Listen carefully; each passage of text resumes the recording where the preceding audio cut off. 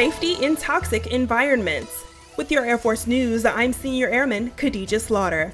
A new suit is being developed and tested that will protect air crews from the effects of chemical, biological, radiological, and nuclear hazards. A test team ran the suit through its final ground test with volunteer C-130 crew at Dyess Air Force Base, Texas. It's called the Uniform Integrated Protective Ensemble Air Two-Piece Undergarment. It fits under a flight suit and is meant to offer better mobility, breathability, and lower overall body temperatures. This means air crews will be able to stay in their flight suits longer with less chance of heat-related casualties. The test air crew included female members, ensuring the diversity of the force was represented, and all ergonomic factors were considered. Multi-service operational testing is scheduled for later this year. That's today's Air Force News.